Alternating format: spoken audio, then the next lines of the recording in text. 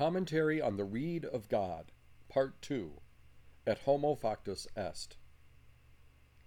I remember when I was in the seminary there was a theological debate that asked whether the Incarnation or the resurrection was the more significant event. And as seminary debates go, this became quite serious. But it was quite foolish. The two events are intimately connected, for without one, the other has no significance. For it is the case that both events are magnificent divine events that transform us.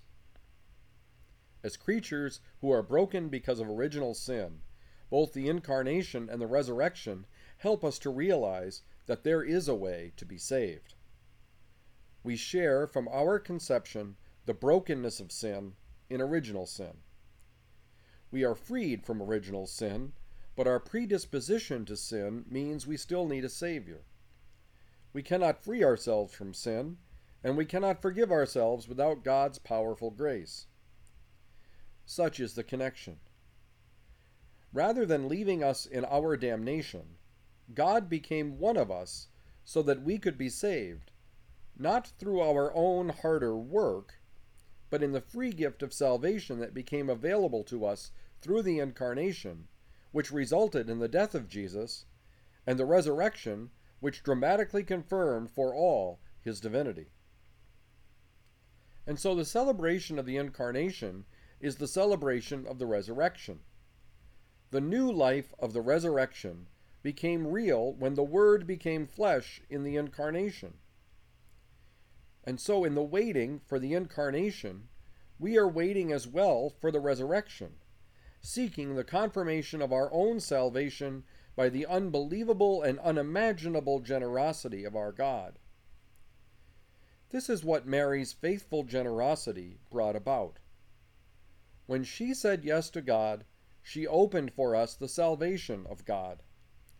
By allowing the Holy Spirit to incarnate Jesus, the Son, into the Blessed Mother, what was made real for us was that God indeed loved us so much he would do everything to save us, even at the cost of his own Son.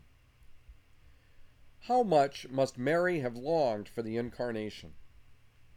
She who saw the angel Gabriel to learn just how much it was that God loved her, and through her how much it was that God would show his love for the entire world. Houselander writes, "Yet she must have longed to hold him between her hands, and to look into his human face, and to see in it, in the face of God, a family likeness to herself." End quote.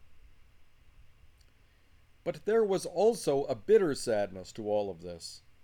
Her life would become one where she would recognize more and more deeply that her love of her Son was to be a love that led to her Son's suffering. And yet, as it became more obvious to her, especially in those moments where she did not always understand the actions of her Son Jesus, that he would suffer and die, she did nothing to try to stop it. She imitated her Son's generosity by his giving his life for our sins. She took on his suffering just as he did. What mother does not suffer greatly when their children suffer?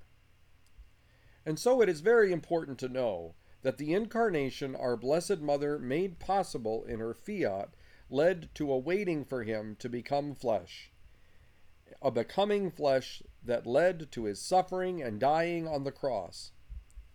And regardless of whether she realized the depths of suffering her fiat would bring her, at every moment she understood the suffering she endured was the necessary suffering for her Son to save the world.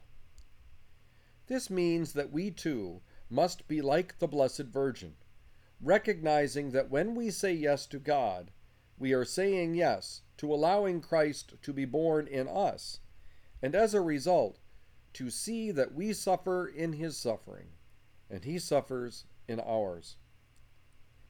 Quote, "It is really difficult to realize that if he is formed in our life, and we are not beside him, but in him, and what he asks of us is to realize that it is actually in what we do that he wants to act and to suffer.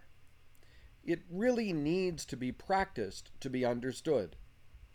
We need to say to ourselves 1,000 times a day, Christ wants to do this. Christ wants to suffer this. And we shall come to realize that when we resent our circumstances or try to spare ourselves what we should undergo, we are being like Peter when he tried to dissuade our Lord from the Passion.